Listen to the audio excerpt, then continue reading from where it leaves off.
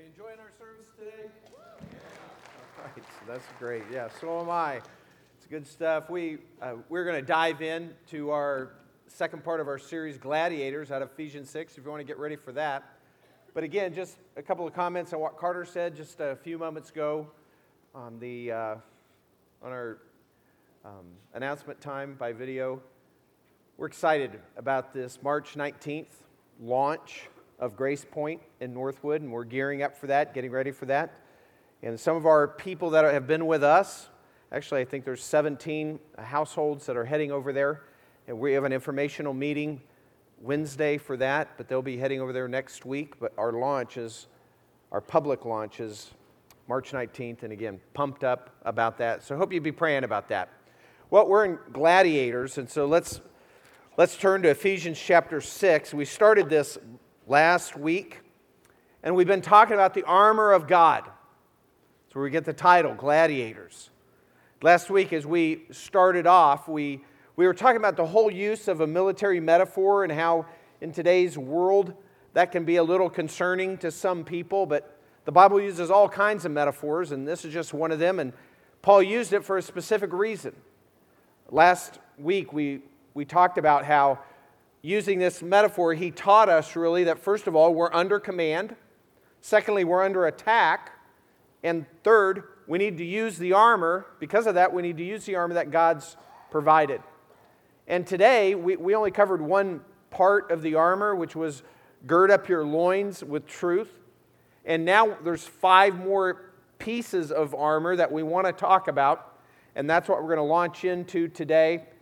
And here we go, Ephesians 6, beginning in verse 10. We're going to start reading right there. Paul says, "Finally, be strong in the Lord and in the strength of His might. Put on the full armor of God so that you will be able to stand firm against the schemes of the devil. For our struggle is not against flesh and blood, but against the rulers, against the powers, against the world forces of this darkness, against the spiritual forces of wickedness in the heavenly places. Therefore, take up the full armor of God so that you will be able to resist in the evil day, and having done everything, to stand firm.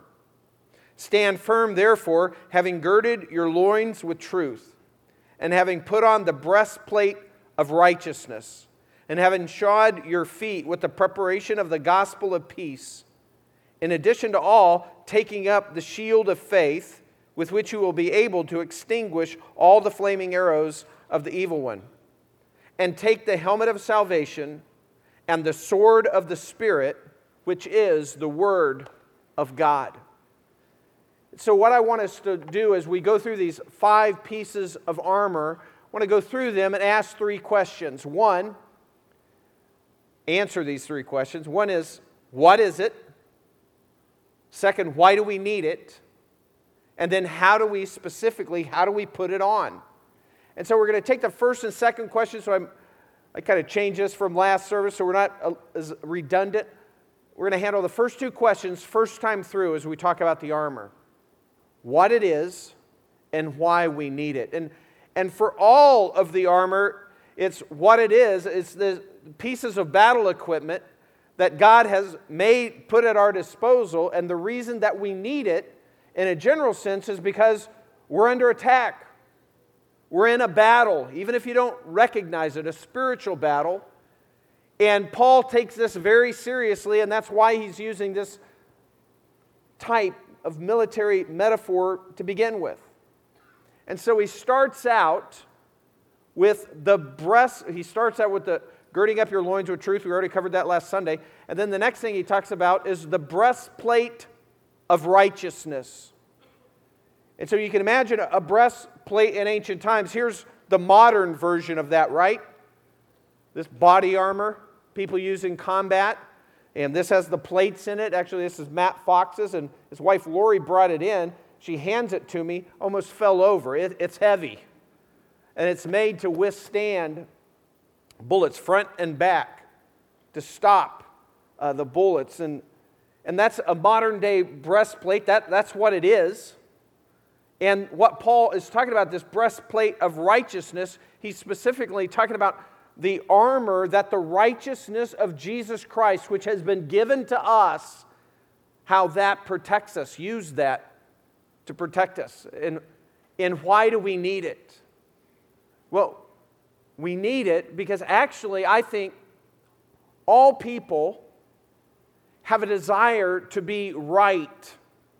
And maybe they wouldn't use the term righteous, because it sounds a little religious maybe, but they want to be right. And really, if you're wanting to be right, that is righteousness. To be right, to be in the right is righteousness. And people have this natural propensity to want to do that, but the problem is we're all sinners. And so we can't always be right. We are not, in fact, righteous. So what that leaves people, in order to deal with that, they either deny it, they deny their position, they deny their sin or their wrongness so they can always feel right, or they justify it or rationalize it. They come up with reasons why this is how this is right for them, even though it wouldn't maybe be right for somebody else to do to them. It's okay in this circumstance for them to do to somebody else. They rationalize it. But what we really need to do to deal with it, because it brings shame, it brings guilt into our life, and we keep suppressing that. But what we need to do is just admit it. And that's what Scripture does for us. It gives us the truth that, yeah, if you ever thought that maybe you're not right because you've done wrong things, again, you can read through the Ten Commandments and figure out pretty quickly that you've not done that, which is righteous. Well, when you figure that out, we realize that we're actually estranged from God. And we've got a problem. We're set up against Him. We've sinned against Him. We've done what He says is wrong, and He's told us to do right. And so we need righteousness. We have a deeper need of that, I think, than anybody ever feels.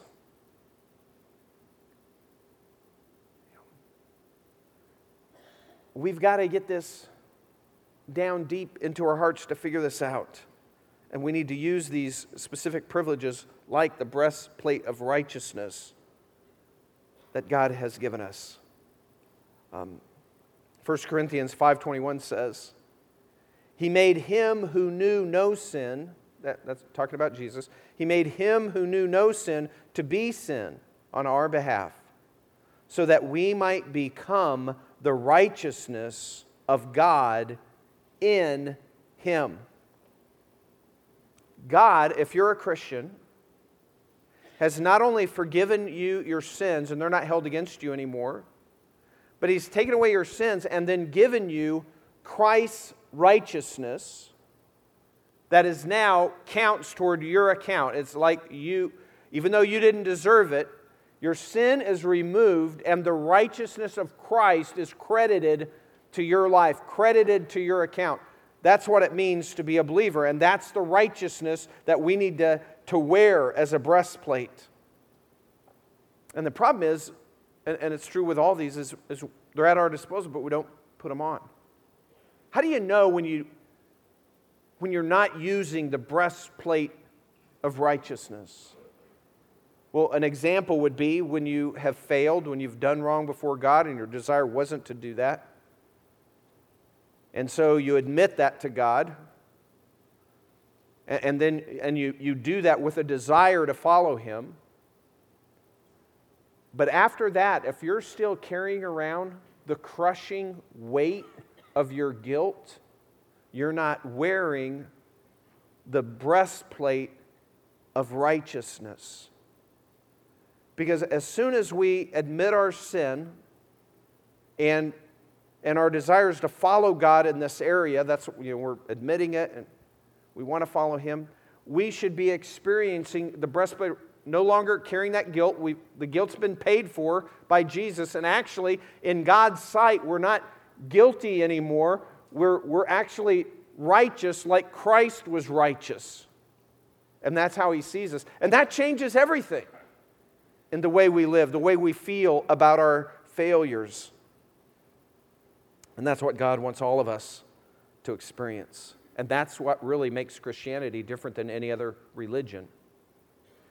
Every other religion where there's a God, they have a system, a religious system, and as you follow the system, then that means you're living that system's righteous life.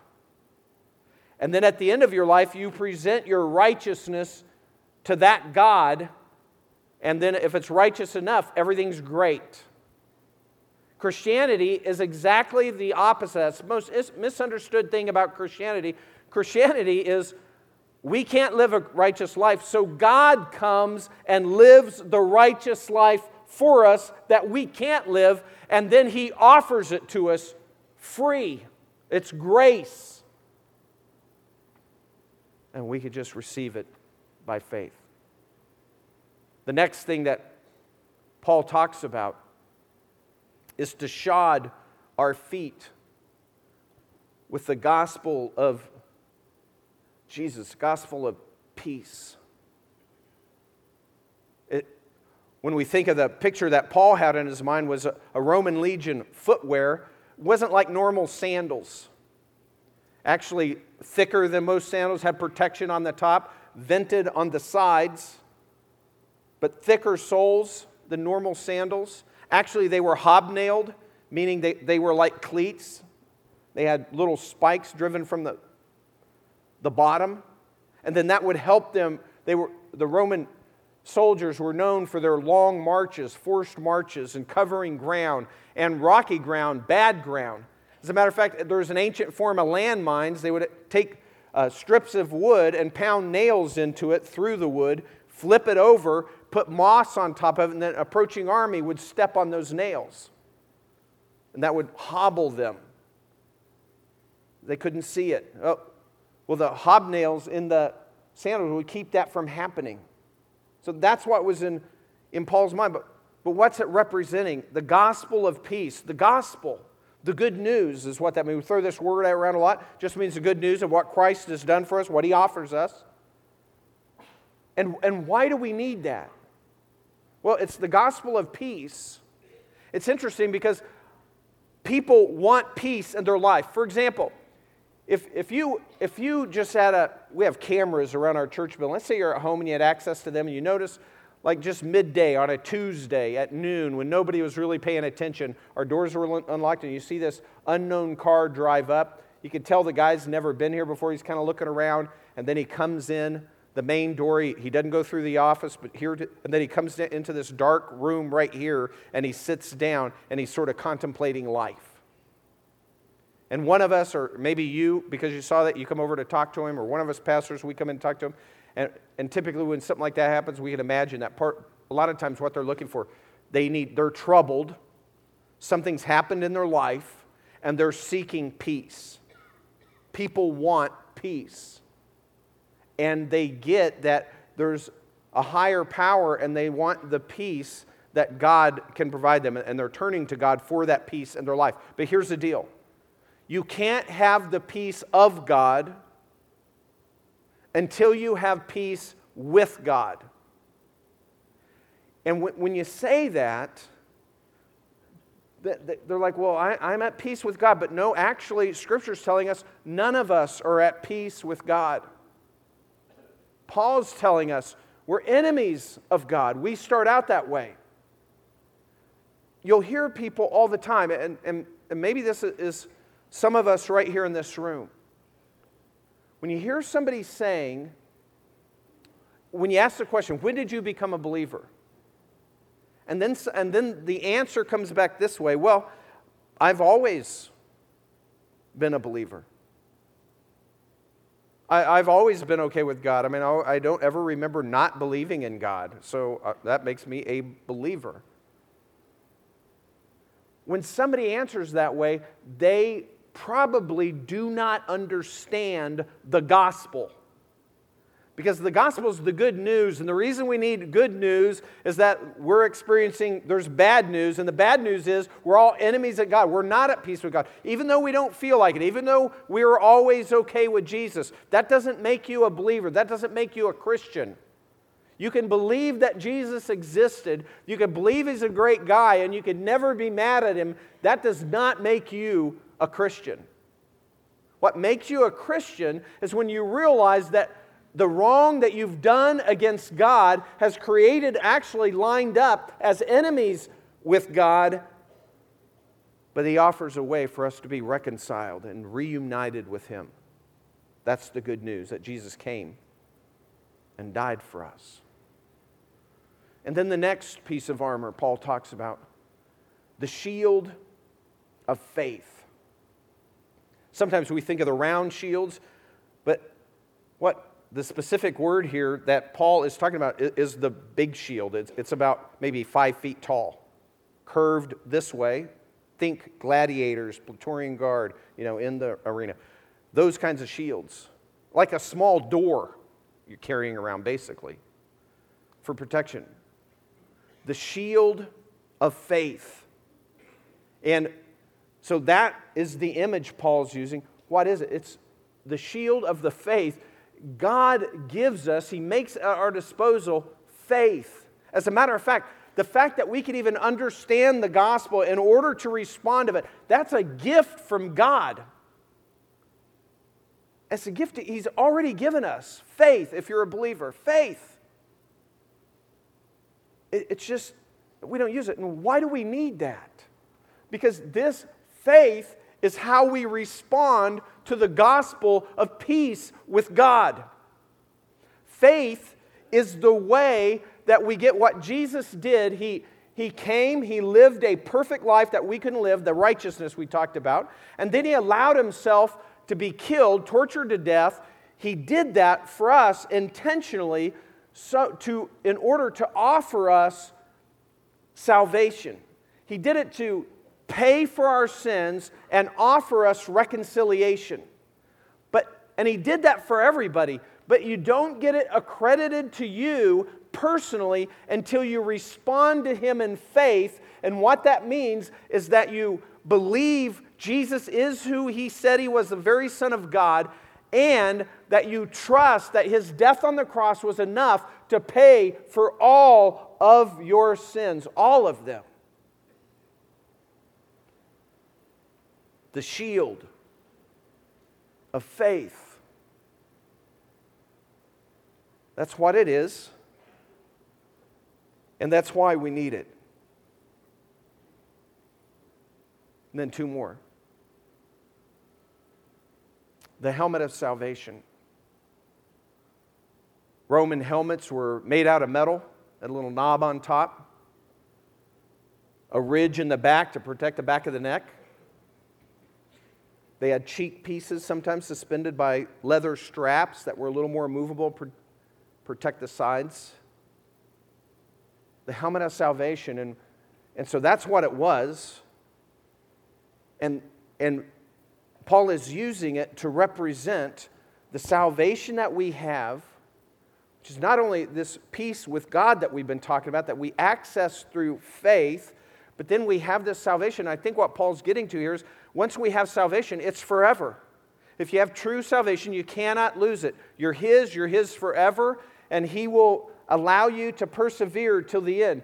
You will always be his. If you're genuinely a believer, nothing will ever change that. And you have that confidence that you take with you. So when you put on that, you can be a Christian. We talk a lot about saved. And what that always means is that we are saved from the correct, right, just penalty for our rebellion against God, the wrongs that we do. We are saved from the penalty of that. We are rescued from the penalty from that. And I know people throw around salvation and saved, and I'm saved, or you saved. It gets a little, if you're new to the Christian lingo, that can get a little confusing. It just means I've been rescued from the correct penalty for my sin. Jesus took it on himself. But putting on the helmet of salvation is when we live our lives knowing with the forefront of our thought that our salvation lasts forever. And nothing can take it away, and we live with confidence that way. And then the last piece, is the sword of the Spirit, which is the Word of God. The sword, in Roman times, was a short sword, two-edged, double-edged sword, one-hander, quick, mobile, movable.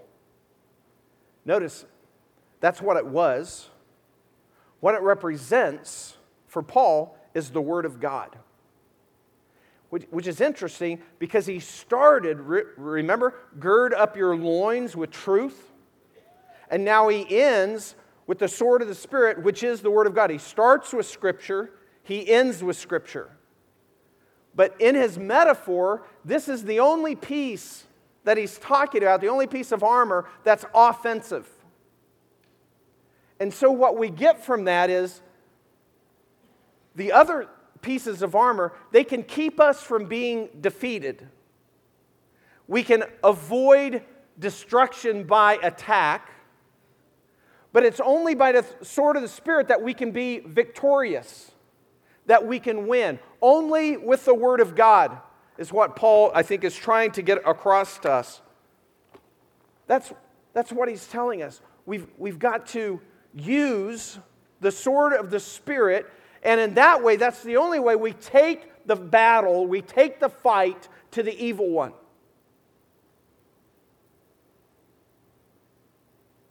Of course, the problem with all this is we can understand what it is, we can understand why we need it,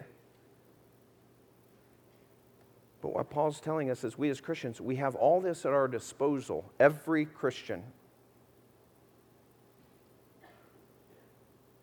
But we don't put it to use. We don't pick it up. We don't use it in our lives. So the question is then, because this is the most important question, how do we put it on? If every Christian has it, if God's given it to our disposal, what Paul's saying is, put it on. He keeps saying that, right? We read it repetitively. Put on the full armor. Put on everything. How silly would it be to be deployed somewhere, like Matt Fox being deployed somewhere, and then step off the plane in the Middle East or whatever part in the world, and then be like, oh, whoa, forgot all my stuff. I forgot my stuff. We forget our stuff because we're not engaged in the battle. If we're not engaged in the battle, that means you're spiritually coasting. And when you're spiritually coasting, that means all of a sudden it's not as important to you to read the Bible every day, not as important to you to spend extra time in prayer. It's not as important to you to come to church and hear God's truth. Why? You're spiritually coasting. You haven't been challenged. God is saying the battle is upon us. We need to recognize it. But when we spiritually coast, what we're doing is all that stuff, all the spiritual stuff, takes a back burner, and we just get busy with mundane things in our life that don't amount to a hill of beans 30 years from now. He's saying, the battle's upon you. The enemy is real. Arm up. Get in the fray. Get in the battle. Take up your weapons. Make it happen. So, how do we put it on? Again, this is something that he's given to all of us, but we just don't use it. He starts and ends with Scripture. That's God's truth. We got to have it. It's essential. It's the foundation. It's the only thing we can use to attack. It's the only thing we can use to do damage to the enemy. That's all we have offensively. The Bible. It's the foundation. It's our offensive weapon. So that's what we... You probably know here at Grace, we are very intentional. We try very hard to create an environment where all types of people could come in and hear about God, hear the Word of God. Whether they're non-believers or they've been believers for 50 years. What we're trying to do is learn from the Word of God to move us all a little bit closer to Jesus every time we're here. That's what we are trying to do. Now, no doubt about it, sometimes people come to Grace And they like grace. They like our music. They just like it. They like the coffee. They like it. And then sometimes you'll ask them, hey, what'd you think about grace? And they'll be like, oh yeah, I love grace. But what you hear less, but what I think often people are thinking is, I love grace, except grace really takes a hard line on some stuff. Just, man, I mean, wow. Seems a little regressive. A hard line on things like, at grace, they're thinking nobody should have a sexual relationship outside a committed, lifelong marriage type situation. I mean, unless they're committed. That's kind of restrictive. At grace, they're thinking people have to forgive. At grace, they're thinking Christians need to be generous. At grace, they're thinking all this right. At grace, we're saying our foundation and our primary weapon is the Word of God. It's all that we have. We use a church word for that, doctrine. Doctrine, it just means biblical truth. And so we've answered a primary question that everybody has to answer in their life, because as people argue about morality and what's right and what's wrong, and then what's changed for today, where maybe today it's right because people didn't know any better in the future and all this stuff, and we just ask the simple question, right, we all disagree on this. The question is, who gets to decide? And we at Grace say, God gets to decide. And we find that from the Word of God.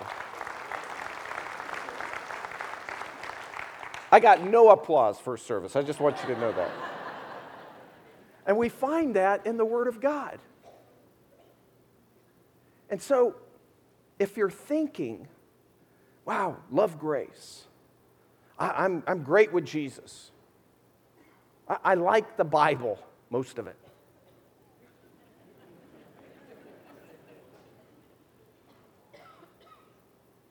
But if you've never come to the point in your life where you trust the Bible where it offends you, if you've never come to the point where you submit to the Bible even where you disagree with it, if you haven't come to the point that, hey, God is smarter than I am, and I need to go by the entire Bible. The entire Bible is God's truth.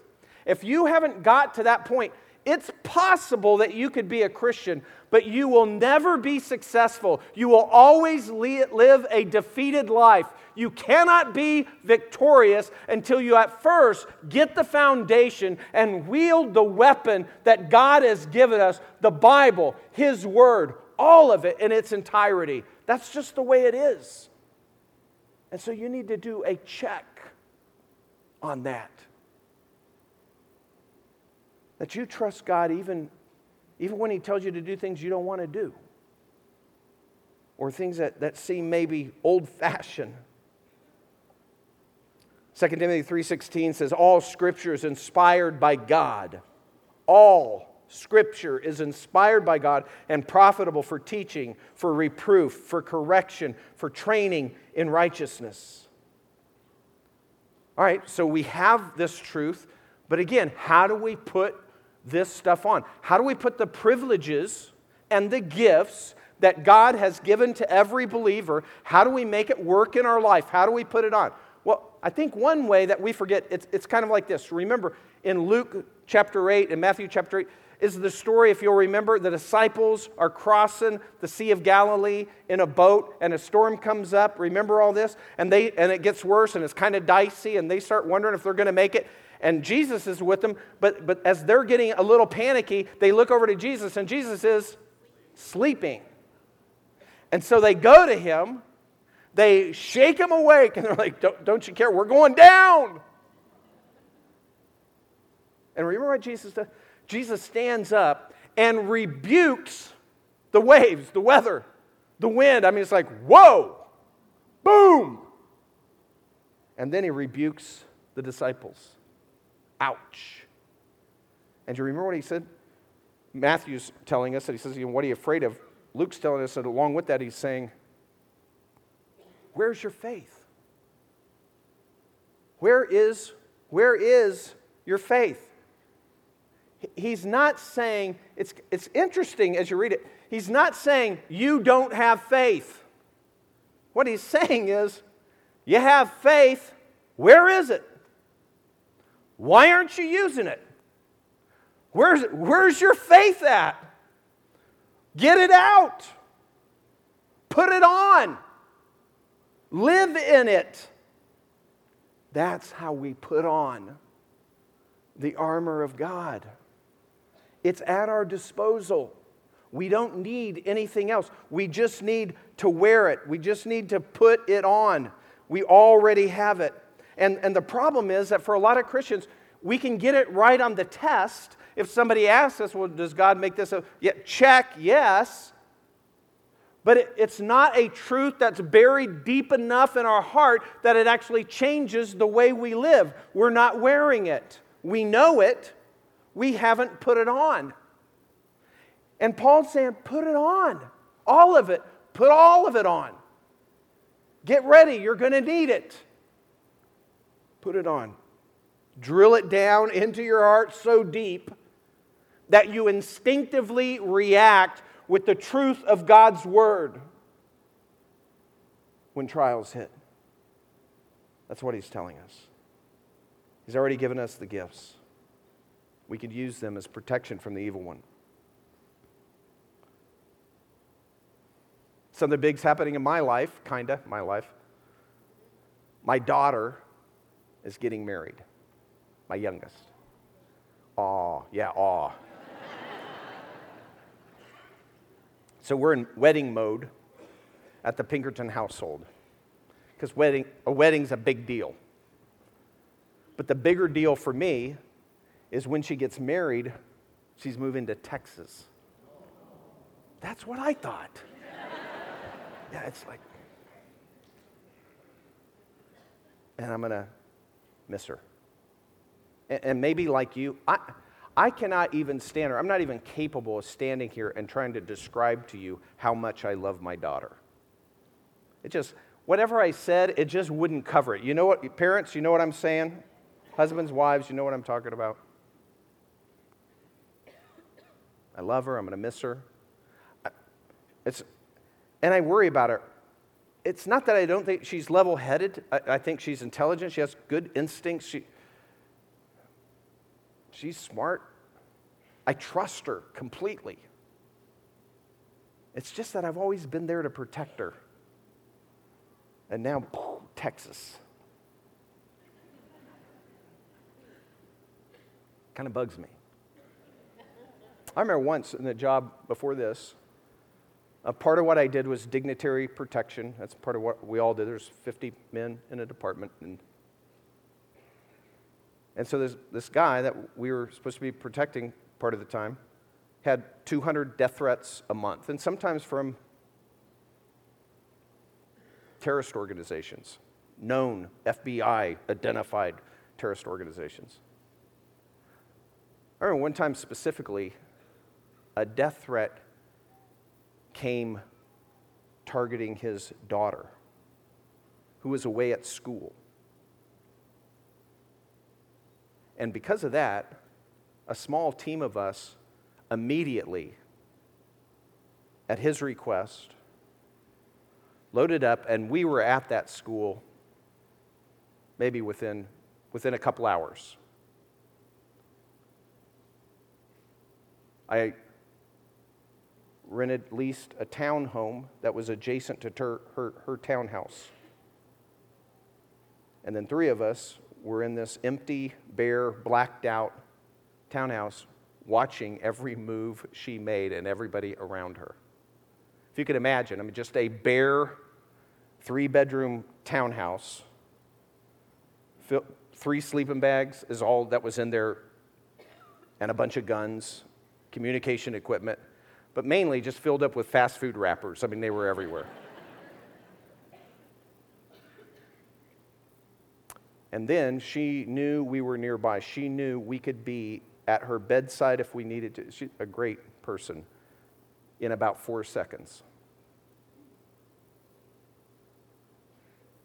And then when she went to school, I don't even think she knew this, because she just went her normal routine, but we had a car that was ahead of her in traffic watching, backwards, and a car behind her in traffic so that nobody could block that vehicle or force it anywhere without us being there with her, armed to the teeth.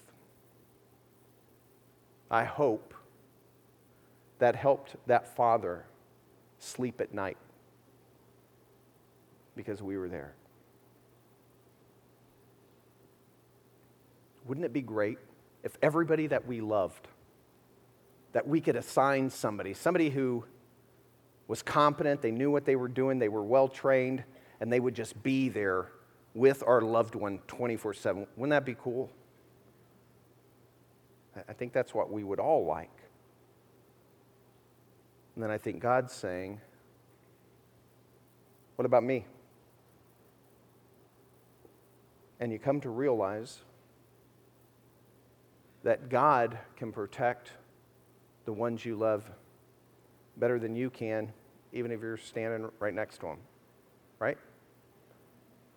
And I know there's Calvin. I mean, she's marrying a husband.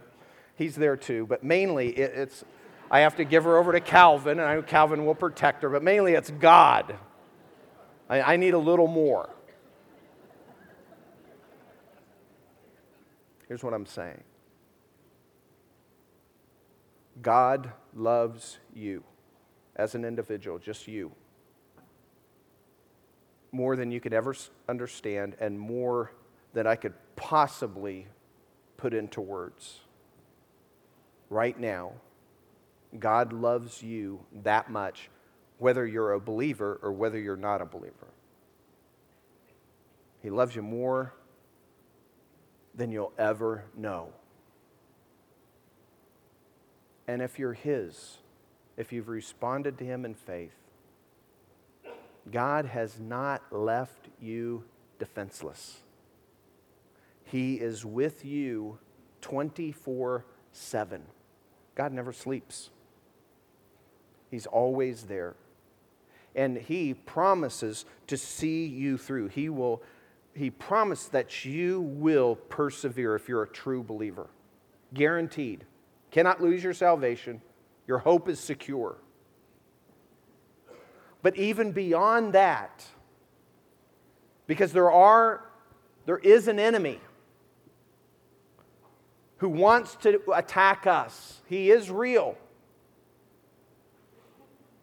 He has given for our disposal the armor of God so that we can be protected against those attacks. The fiery arrows of doubt and hardship and trials. We can hold up under any of that, and not only that, He's equipped us to take the battle to our enemy, because the battle, whether you realize it or not, it's upon us.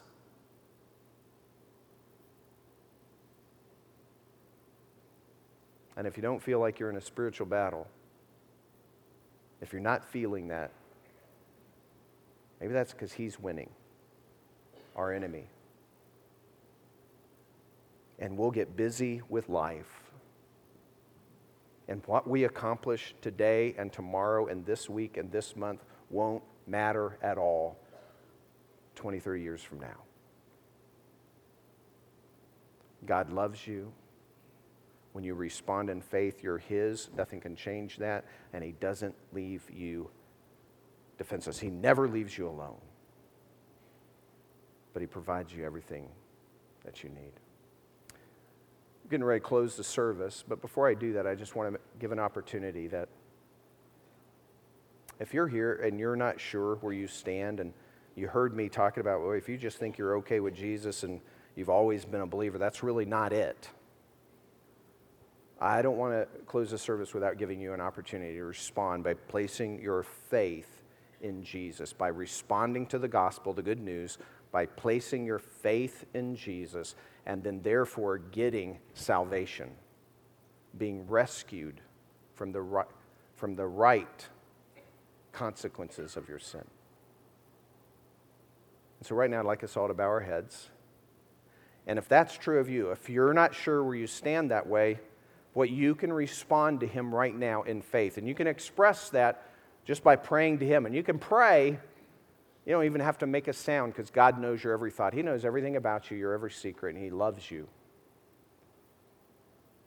Respond to faith in Him and express it this way. Just put this into your own language, your own words.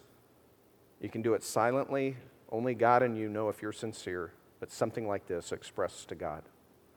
Father in heaven, I understand, Lord, that I have done things wrong, and that makes me a sinner. I've done things wrong against people, but mainly wrong against you. And God, I come to realize that you love me anyway, and you love me more than I could ever understand. And God, right now, I'm putting my faith in Jesus and nothing else or no one else, just Jesus. And by my faith, I mean that I believe Jesus is your Son, and I'm trusting in the fact that His death was enough to pay for all of my sin, more than enough. I'm covered. I'm forgiven. I'm reconciled. I'm free. Thank you, Lord. And God, I'm asking you to help me to follow you in my life. And God, I pray that you'd equip me to live in a way that honors you. In Christ's name, amen. I'd like to keep our heads bowed just for a moment, and I just want to ask you a quick question before we leave. If you made that prayer your prayer, and as far as you know, that's the first time that you have prayed in that way. If you just lift up your hand, that's all I'm going to ask you to do. We'll be able to pray for you. So starting on your left, Smith Road side, I see you back there. Thank you. Just pop your hand up and put it back down so we can pray specifically for you. Even though we might not know your name, just put it up just so I can see it, and then right back down. In the back. Thank you. Now on the other side, the right-hand side, your right. Just put it up, say, hey, Kevin, I prayed that prayer. Pray for me. I see you right there. Thank you. And there. And just put it up, or just put it up and right back down. Saying, hey, Kevin, I'm giving my life to Jesus. Thanks. Let's stand for prayer. Father, we thank you for these who have lifted their hands, those in the first service that have done the same to say, God, Kevin, I prayed that prayer, and Kevin, I'm asking you, you pray to our Lord, that we get this right. God, I pray that you would just help them have full understanding of your love for them, or just to get that down deep in their heart. And Lord, that if they've responded to you sincerely, that nothing can remove them, nothing can separate them from your love, that they are secure forever. But that also that you intend us to grow closer and closer to you, to equip ourselves with your armor, to live in a way that glorifies you. And Lord, we pray that all these who lifted their hand would experience that. Hopefully right here at Grace would be part of that. And Lord, we pray that for the rest of us as well. Lord, help us to grow closer to you. God, thanks for loving us. In Christ's name we pray. Amen. Hey, thanks for being here at Grace. Next Sunday, we're starting a new series called Lost and Found. You're not going to want to miss it. See you then. You're dismissed.